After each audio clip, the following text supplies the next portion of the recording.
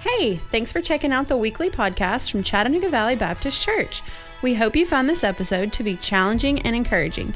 Now, let's turn our attention to this week's sermon from Pastor Brian Carroll. That, of course, was a clip from one of the best movies of all time, right? That was back when Pixar was family friendly and they weren't trying to indoctrinate and things like that. And so anyway, if you've never seen Toy Story, then shame on you. You have an assignment. You should go watch it today while it's raining outside. It's about toys. Okay, if you didn't know, toys that belong to a little boy named Andy, and they come to life when nobody's watching. And the toys take this identity very seriously. I should have written on the bottom of my shoe, but I didn't think about it until just now. They all have Andy written on the bottom of their feet. And that's who they are. They know who they are, and they appreciate who they are. And when Andy's not watching, any other adults aren't watching, they come to life and pursue all kinds of antics. One day, though, a new toy is introduced, Buzz Lightyear. The only catch is that Buzz doesn't know he's a toy. He thinks he's very, very real. And this clip that I just showed is when he finally realizes that he's not what he has thought he was. And as you can see, as he's laying there with his arm broken off after crashing and burning, it is a very humbling moment for him. He realizes that he really and truly cannot fly.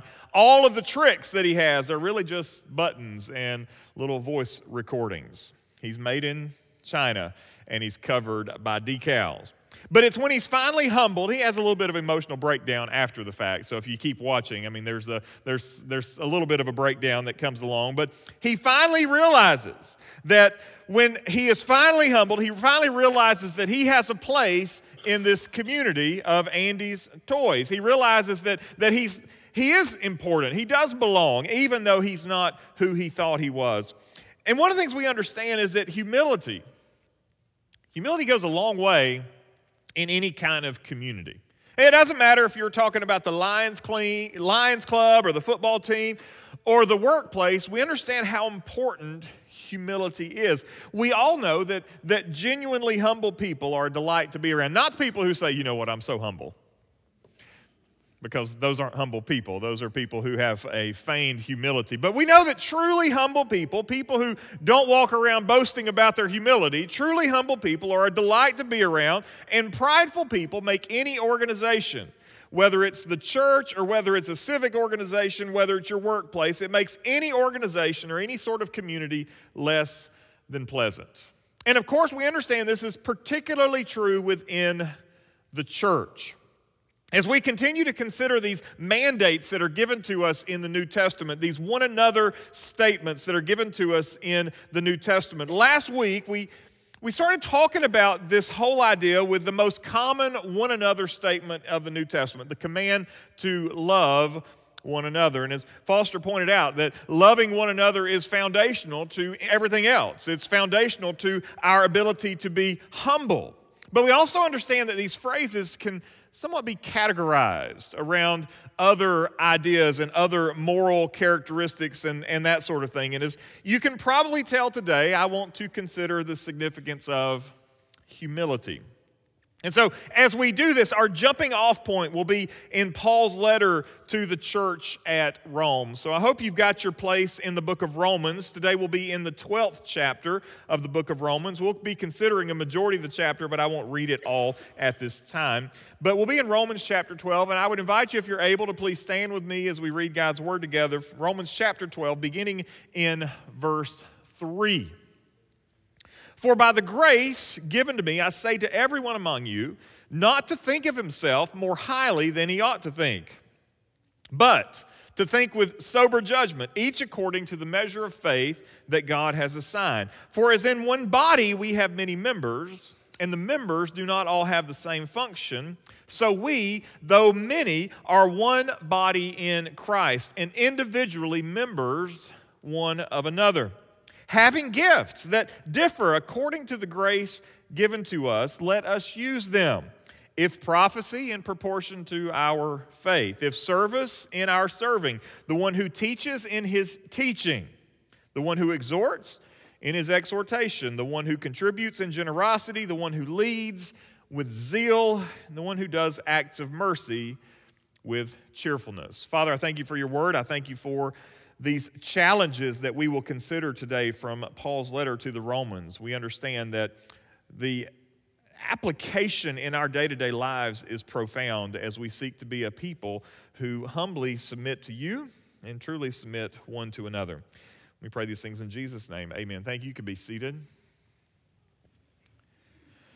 Like most of Paul's letters, the first part of the book of Romans is a rich theological exposition followed by very practical considerations. It's easy to read the first half of Romans and kind of be lost at some of the things that you encounter there, some of the things that Paul has to say there. We get into some really intense theological discussion. But he always follows his theology with practical application. So you might say that one is more like kind of academic theology versus practical theology. And so we get into this idea of practical considerations. And you might insert a phrase here that says, because all this is true, here are some practical things that you need to do. Here are some practical things that you need to pay attention to. If you believe all of these things, then here is what your life should look like. Here are the characteristics of your life. And so you have what we would consider here direct consequences. And since all of this is expressed in community, we understand that the direct consequences of the doctrine that's expressed in the first half really pertains to our relationship with one another, right? And he gets right into this. And one of the ways that we see this idea of humility brought to light here, one of the things we recognize here is that we see humility expressed in biblical church membership. In recent years, there's been a move away from the idea of church membership. And more we see non-denominational churches that take a stance that they don't have church membership. And we understand that in this day and time that may play well in this crowd that says we kind of reject the whole idea of organized religion. But the reality is this: you can't have a church without members. You can't have a church that doesn't have church membership. You may play the semantic game of saying, oh, we don't practice church membership. But what you're really just saying is that we don't tell other churches that people have joined our church. I mean, that's really what it boils down to, because you really can't have a church without members. It's really even more than just a problem with semantics. We have this experience today where there are also two equal and opposite errors even in churches that do have membership. You have some who attend church but who never join the church, but then you have others who've joined the church and never actually participate. And so we have this broad confusion when it gets into this idea of church membership. And of course, I'm not talking about those who were hindered due to their health or some other providential issue. I'm not talking about that at all. But most churches that are older than a few years have an incredibly bloated list of church members. And a lot of those folks, I dare say even a majority of those folks, haven't darkened the doors in years. And believe me, our church is absolutely no exception. We could bring the rolls out and almost like a Flintstone Book of Life sort of thing, and we'd be disappointed, honestly, if we started reading names off the list of those who have not darkened the doors of our church, or perhaps even any church, in years, sometimes even more than just a few years. And so what we have here is that Paul is making an argument that is very contrary to our current pattern. And he is making an argument that, of course, is the biblical argument, but it doesn't line up with what we practice and what we see happening in our own day and time. Whenever the New Testament letters, Romans is no exception, whenever the New Testament letters are talking about being a member of the body, we need to understand that they're first not talking about membership within the whole body. Like, I am part of the capital C church, like the church in foreign countries, the church in times past. Like, I am a believer, I am part of the larger community that will be represented in heaven, but my faith is expressed on a weekly and daily basis, not in the universal church, but my faith is expressed regularly in this community. because this is the community that I've identified with as a member. As the case is for many of the people in the room this morning. This is the community of faith that you've united with, where you choose for your faith to be expressed. And we would encourage that if you left this place, that you would go somewhere else and unite with a local community where your faith is expressed on a regular basis. And this is how this is understood in the New Testament. When Paul writes a letter to the church at Rome, he is talking about the church, first and foremost, in Rome. And so these ideas about body is first and foremost expressed not in the big C church, but in the little c church in individual local communities. And so each letter has a specific audience in mind. Romans was written to the church at Rome. Now, in God's grace, it's been given to us. But when we read the letters to the church, the letter to the church at Rome, we understand that it was first and foremost written to a specific community in a specific place. And by God's grace, He's made it available to us. So Paul gets into this idea of membership in the body of Christ, specifically in the body of the church of Rome, and he really gets to some important things for us to consider when it comes to biblical church membership. He says in verse 3, and this is so important, that when we talk about membership in the local body, no one should think of himself more highly than he ought to think. This is a tremendously equalizing, a tremendously humbling command. We've talked a lot about this, that the church body really is a miracle, especially in a culture that prizes affinity so much. I mean, our culture is one where you are united outside of the church by things that you share common interests in. You're united by this civic club, or you're united by this hobby. Our non-church relationships are so often marked by our affinities, the shared experiences that we have. But the church, in God's infinite wisdom, pulls people together from all walks of life. And in the church of the Lord Jesus Christ, this is a place where your economics should not matter. It should not matter what your annual salary is when it comes to your belonging in the body of Christ. This should be a place where the color of your skin doesn't matter. It doesn't matter if you are black or less than black. It doesn't matter the race that you come from, because that's not how we define one another. It's a place where your profession shouldn't matter. It shouldn't matter what you do for a living or how you earn your income, as long as it's legal. I mean, if you're breaking the law, we probably need to have a conversation there. But in the same pattern of thought, understanding that your economics don't matter, your race don't matter, understanding those things, that also means that there's no room for any kind of superiority or inferiority complexes. Just consider this. The person who has a ton of education, lots of initials after their name, lots of certificates on the wall, that person is on equal footing when they're serving next to someone who barely finished high school and has been working at a manufacturing job his whole life. They're on equal footing when it comes to the church of the Lord Jesus Christ. Working in the baby nursery back there, it doesn't matter how many certificates you got on the wall. Can you change a diaper or not? Right? Can you hold a bottle or not? Can you hold that kid that's crying or not? It doesn't matter if you've got a PhD, an MD, an MDiv. It doesn't matter what you got, as long as you can do that task. When you're serving a homeless population a meal, we frankly don't care how many degrees you've got. What matters is, can you love that person who's really hard to love? That's what really and truly matters. So, again, you may know different things. You've had different experiences. But in the church of the Lord Jesus Christ, no one is better than anybody else. No one is better than anybody else in the church. And this is the heartbeat of what Paul is saying here. Don't think of yourself more highly than you ought. You know, there's always been this human tendency to grade ourselves against the standard that someone else sets, right? Oh, I'm smarter than they are. I'm more talented than they are. My marriage is better than their marriage. But when it comes to the Lord, we're all on that equal footing. We're all in that equal place.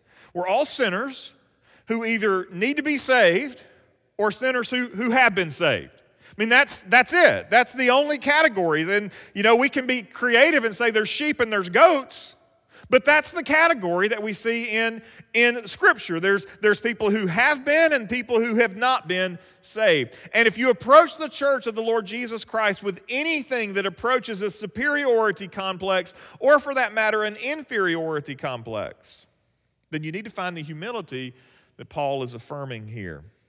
Secondly, when we talk about this idea of biblical church membership, there should be a deep and abiding partnership between us. Verse 5, Paul says that we are individually members one of another. So this means that there should be a partnership, a deep, abiding partnership that exists within the body of Christ. Romans 12 leans into the body of Christ analogy that Paul uses in other places, and the principle is the same. There are no useless parts. But more than that, we understand the emphasis of the interconnectedness of the body. My pinky toe, I feel like it's a pretty insignificant part of my body. I feel like that as I stand here, that if it were to just like suddenly disappear, that I don't know that I would notice immediately, as long as no pain were involved. You know, if my pinky toe just disappeared, I don't know that I'd miss it. But it's amazing that such an inconsequential part of my body that if I get up from my bed in the middle of the night and my pinky toe makes a forceful impact with my bedpost, how critically important that unimportant part of my body becomes.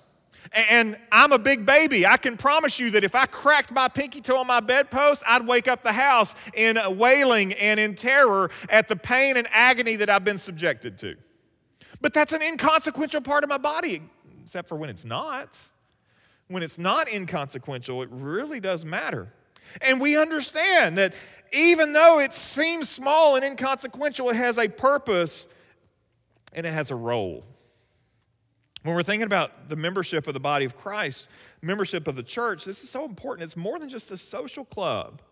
It's more than just the weekly get-together that we have where we find out what you've been doing this week or what you've been doing this week, where how are you doing? Oh, I'm fine. It's more than that, just casual, small talk. This is more important than that. This is a gospel partnership that is shared among the members. And just like my body parts are in agreement, they are not in disagreement right now. They all function for the good of the whole. So too do the individual members of the body agree that we function together for the good of the whole.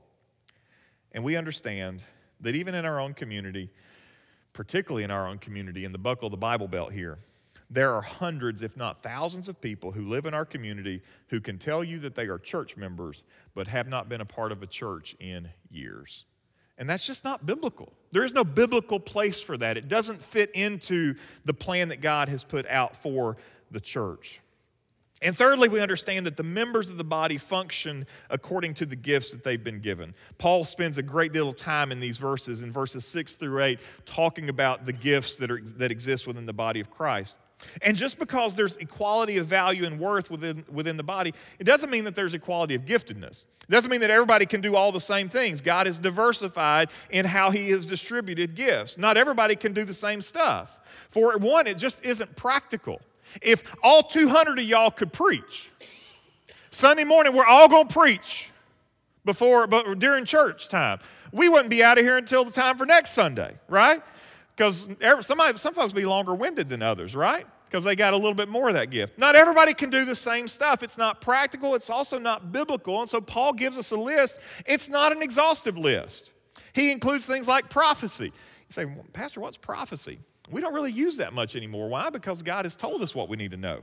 He's given us His word. He's told us everything that we need. So we don't have to have prophets anymore to give us what God has to say.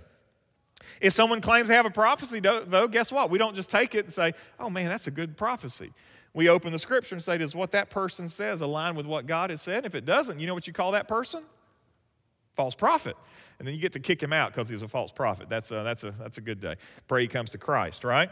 So he talks about service. Man, acts of service are all over the place. Some of y'all are really gifted in acts of service, and you're looking for opportunities to plug in. You'll see people. How do you know somebody's got the gift of the acts of service? They walk past a piece of trash in the parking lot, and they bend over and pick it up. That's a real simple way to say, oh, that person's got the gift of service, because they see a piece of trash and pick it up. We see teaching. We understand what teaching is. We've got some great teachers in our church who teach Sunday school classes, discipleship groups, and things like that. Exhortation. Some of y'all are really good encouragers.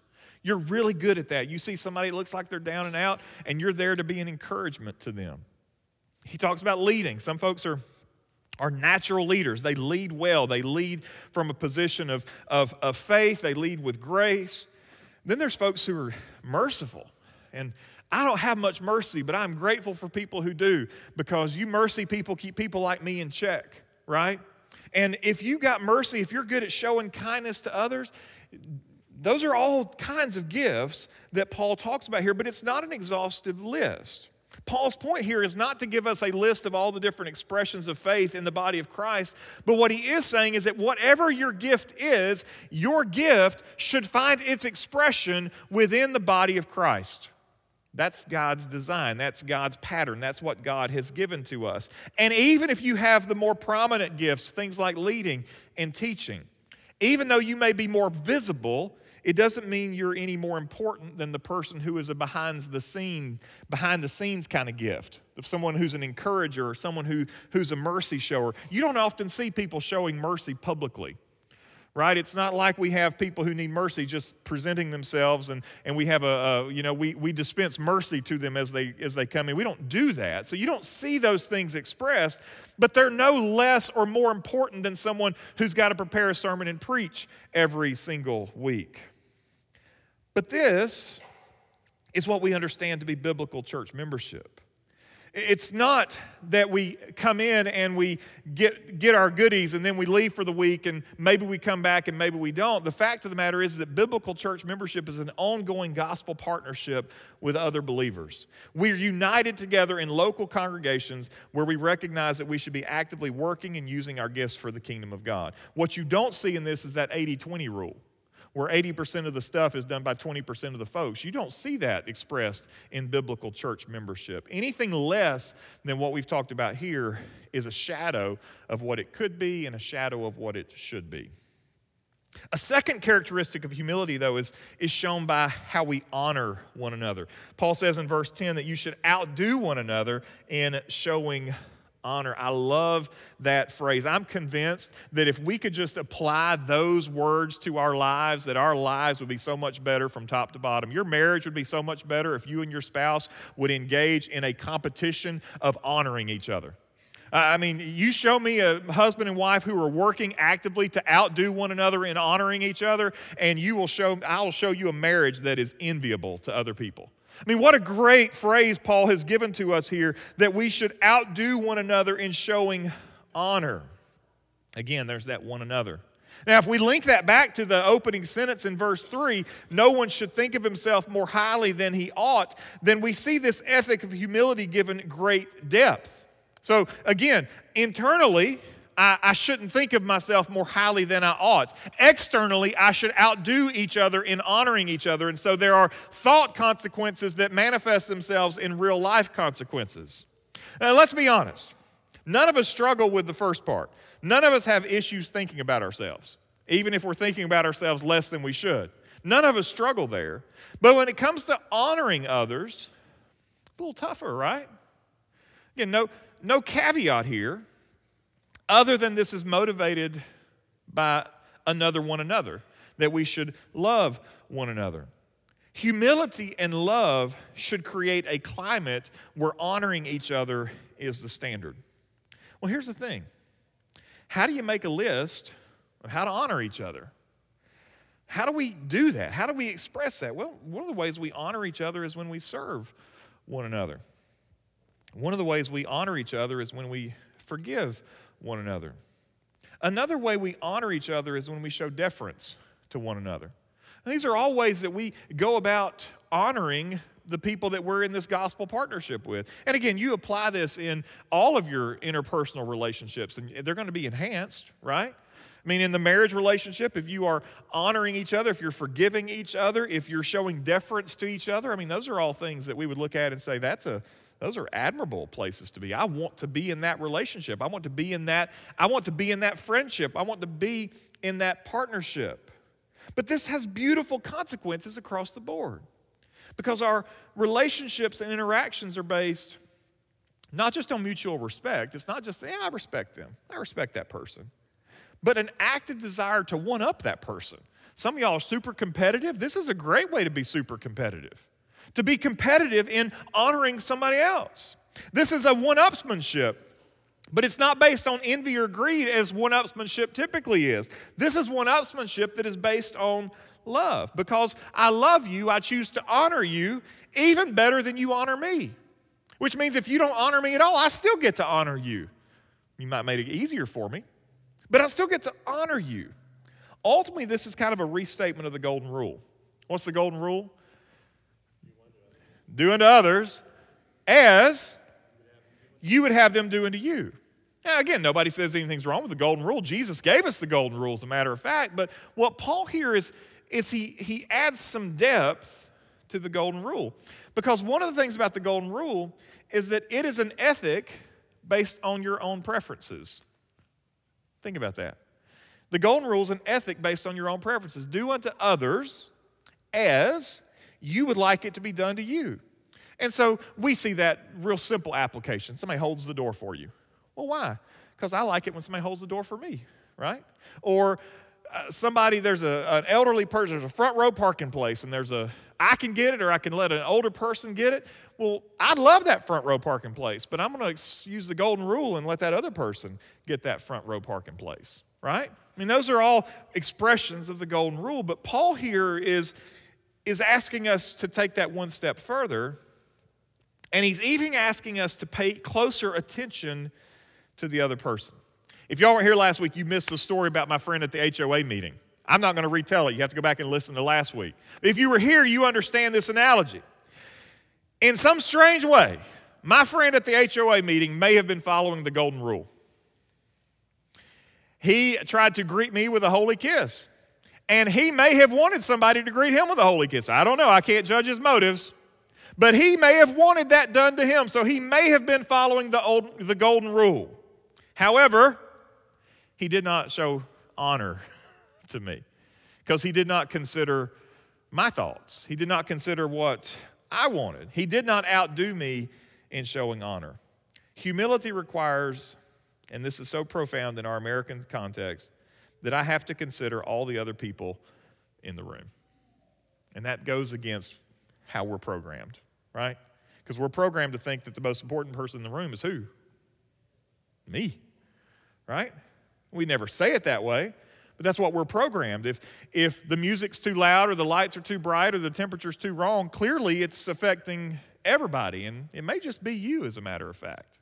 And so if we need to hear anything this morning, we need to hear this. You are not the only person in the room. I am not the only person in the room. And there's 200 other people here that I should be working to outdo one another in honoring. The third aspect of humility that Paul considers here is this idea of living in harmony with one another. Again, this ought to be an outflow of the previous 2 points, but it needs to be stated. Humility means that I have to put forth some effort to see eye to eye with one another. In the original language, Paul is playing a little bit of a word game here. And again, we lose this in translation. In the ESV, you'll see the word harmony. Other translations say things like having the same mind. And again, it's not an easy translation from Greek to English. And so we're doing our best to figure out exactly what he's saying here. The next phrase he says there is, do not be haughty. The interesting thing is that haughty and harmony are the same word, identical words in the original language. The difference is that the word haughty is modified by a word that's kind of like a verbal multiplier. It's like saying harmony is this, but being haughty is harmony times 10, okay? It's like saying that being haughty is kind of like hyperharmony, which means harmony is good, but hyperharmony means that we can only be in harmony as long as your opinion matches my opinion. And that's what being haughty is. Haughty means that I've got my opinion and it's right, and all y'all just need to do what I say because my opinion is right. And that's what haughtiness is, okay?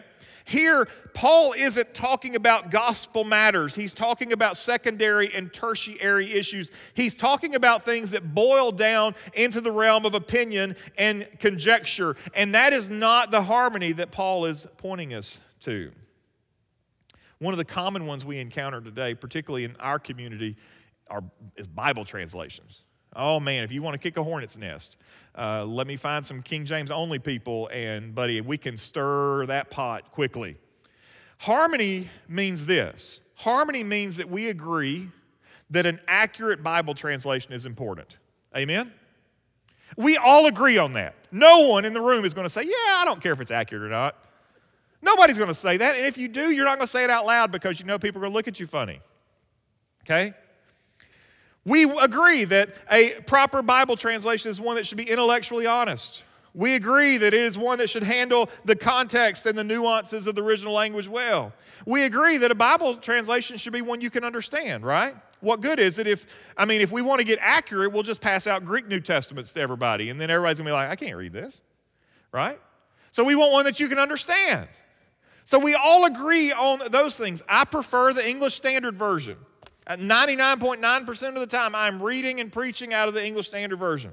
You may look at your Bible right now, and you may have the CSB, you may have the New American Standard, you may have the King James Version, and here's the beautiful thing is we don't have to agree on the version we prefer because we have in mind the thing which is important, that it's honest, that it's easy to read, that it's accurate. Those are the principles that we stand on. We have the same mind when it comes to those principles. Now, if you come to me and say, Pastor, what's your opinion? I'll give it to you. And I'll ask some questions like, well, what are you looking for? What are you trying to gain out of it? If you want one that's word for word accurate, then read the New American Standard. If you want one that's a little easier to chew on, one that's easier to understand, get the English Standard Version. If you're looking for something that's kind of a paraphrase that's I'll tell you get the New Living Translation. I'll give you options, but my opinion is that the ESV is what I prefer. It is a preference, and I acknowledge that. Haughtiness is when I take my opinion and turn it to fact and place an expectation that you had better agree with me or else. That's what haughtiness is. Again, I'm not talking about non-negotiables. I'm not talking about the resurrection or the virgin birth or the inerrancy of Scripture. I'm talking about the myriad of other things that come up daily that we don't have specific biblical prohibitions or specific biblical affirmations about. In those things, we recognize that there is room for disagreement. Baptist brethren, listen to me. But there is no room for being disagreeable. Notice the difference. We can disagree on all kinds of things, but we ought not be disagreeable with one another because why? We are striving to be in harmony with one another. Now, we have a worship team. We have a choir that's able to perform for special events and things like that. Foster, correct me if I'm wrong. Choir's not singing all the same notes, are they? So they're singing what we call harmony. And sopranos, altos, tenors, and bass, okay? So those are all four different parts that have different notes that are singing in harmony, but they are singing the same song, right? So they're not singing the same notes, but they are singing the same song. Harmony gives us permission to explore the notes within the boundaries of the song.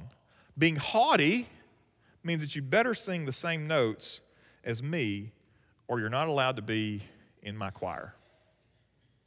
And the Bible tells us that we should be in harmony with one another. Man, it's beautiful. You get a good choir singing harmony or a good set of vocalists singing harmony. I listen to Mike Rowe's podcast, and Mike's in a barbershop quartet, and he'll sing with other guys and do this barbershop quartet thing, and it's stunning to hear these guys singing in that four-part harmony. They're not singing the same notes, but the song sounds incredible because they're able to explore the notes within the boundaries of the song. So when Scripture tells us to be in harmony with one another, that's allowing us to disagree on some things without being disagreeable because we're all singing the same song. I could easily keep going with this because I believe that what has happened in our day and time is we have seen so much of our current political climate creep into the church. And you know what I'm talking about with that? That you had better agree with me or else. You'd better think like I think or else. You'd better have the same opinion about this or else. Yeah, man, about a lot of things we do, but there's a lot of things that we don't. And if you've seen anything, Oh my goodness. You cannot define our current political situation with anything close to the word humility. There's nothing humble about it. There's nothing that is showing deference to others about it. There's nothing that's showing kindness to others about it. It is anything but humble, which means it doesn't belong in the church of the Lord Jesus Christ. Jesus spoke to this in Matthew, Mark, and Luke, but listen to how Mark puts it. In Mark chapter 10, verse 42, Jesus said, "You know that those who are considered rulers of the Gentiles lord it over them, and their great ones exercise authority over them." Jesus says it's like this out in the real world. It's like this out in the world where lost people live. It's like this out there where politics and all of that's happening. But then he goes on, he says, "But it shall not be so among you." Why? Because whoever would be great among you must be your servant. And whoever would be first among you must be slave of all. And then he talks about himself. The King of Kings, the Lord of Lords, the creator of heaven and earth, the Word of all creation. He speaks about himself in verse 45. For even the Son of Man, Jesus Christ, the King of Kings, even the Son of Man came not to be served. You know, he had every right to be served. He had every right to tell his followers to bow at his feet and to serve him. I mean, Jesus, of all the people, Jesus could have sat back on the big couch and had somebody feeding grapes to him, right? Like that picture of that ancient king, that ancient ruler. Of all the people, Jesus deserved that. He deserved the honor. He deserved the worship. He deserved the adoration. He deserved myriads of people bowing at his feet. But even the Son of Man did not come to be served. And instead, what did he do? He served.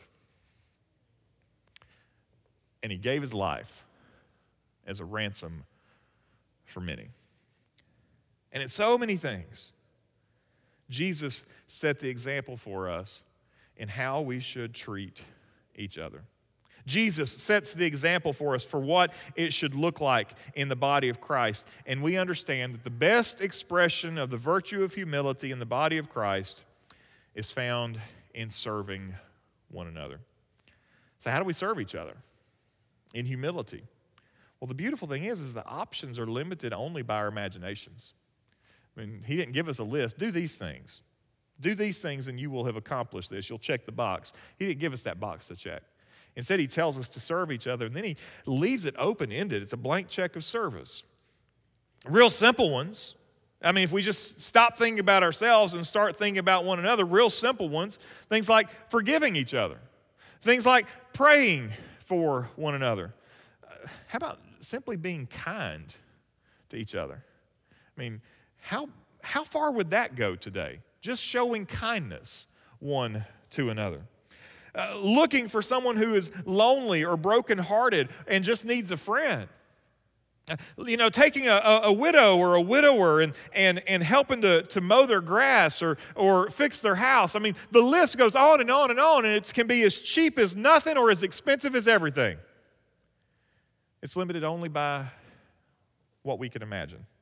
Again, the list could go on and on and on and on. Jesus served his disciples by washing their feet. I'm going to tell you, if you come up and want to wash my feet, we're going to have a problem. Almost like that guy that tried to kiss me at the HOA meeting. I mean, we're not doing that. You're not going to serve me well by washing my feet. I can take care of that on my own, right? Maybe one day, but not right now. Jesus modeled that by washing his feet, but he told his disciples, go and do likewise, and what he said is just go serve each other. Look for ways to serve. Look for ways to care. Look for ways to show the world what humility looks like in the body of Christ by following Jesus. And he tells us to go and do likewise. Ultimately, we need to understand this. Jesus has served you. Again, the Son of Man did not come to be served, but to serve. And what's the number one way that he served us? By offering his life as a ransom for many. Jesus Christ served you and he served me when he died on the cross to pay the penalty for my sins. He did that which I could not do. He took the penalty that I was due so that I could have eternal life. He took my unrighteousness, replaced it with his righteousness through what he did on the cross of the Lord Jesus Christ. He served me in a way that nobody else could, and he served me in a way that I couldn't do for myself. And he's done that for you as well.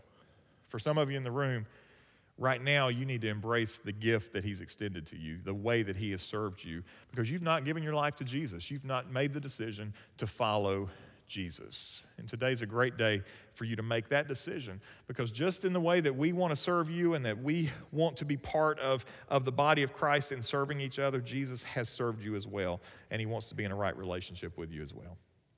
Would you join me in prayer, please? Father, I thank you for your word. I thank you for how good it is. I thank you, Father, for how it speaks into our circumstances and situations. And I want to thank you, Lord, for how it challenges us in our relationships with each other. Lord, we understand in so many ways we mess this up.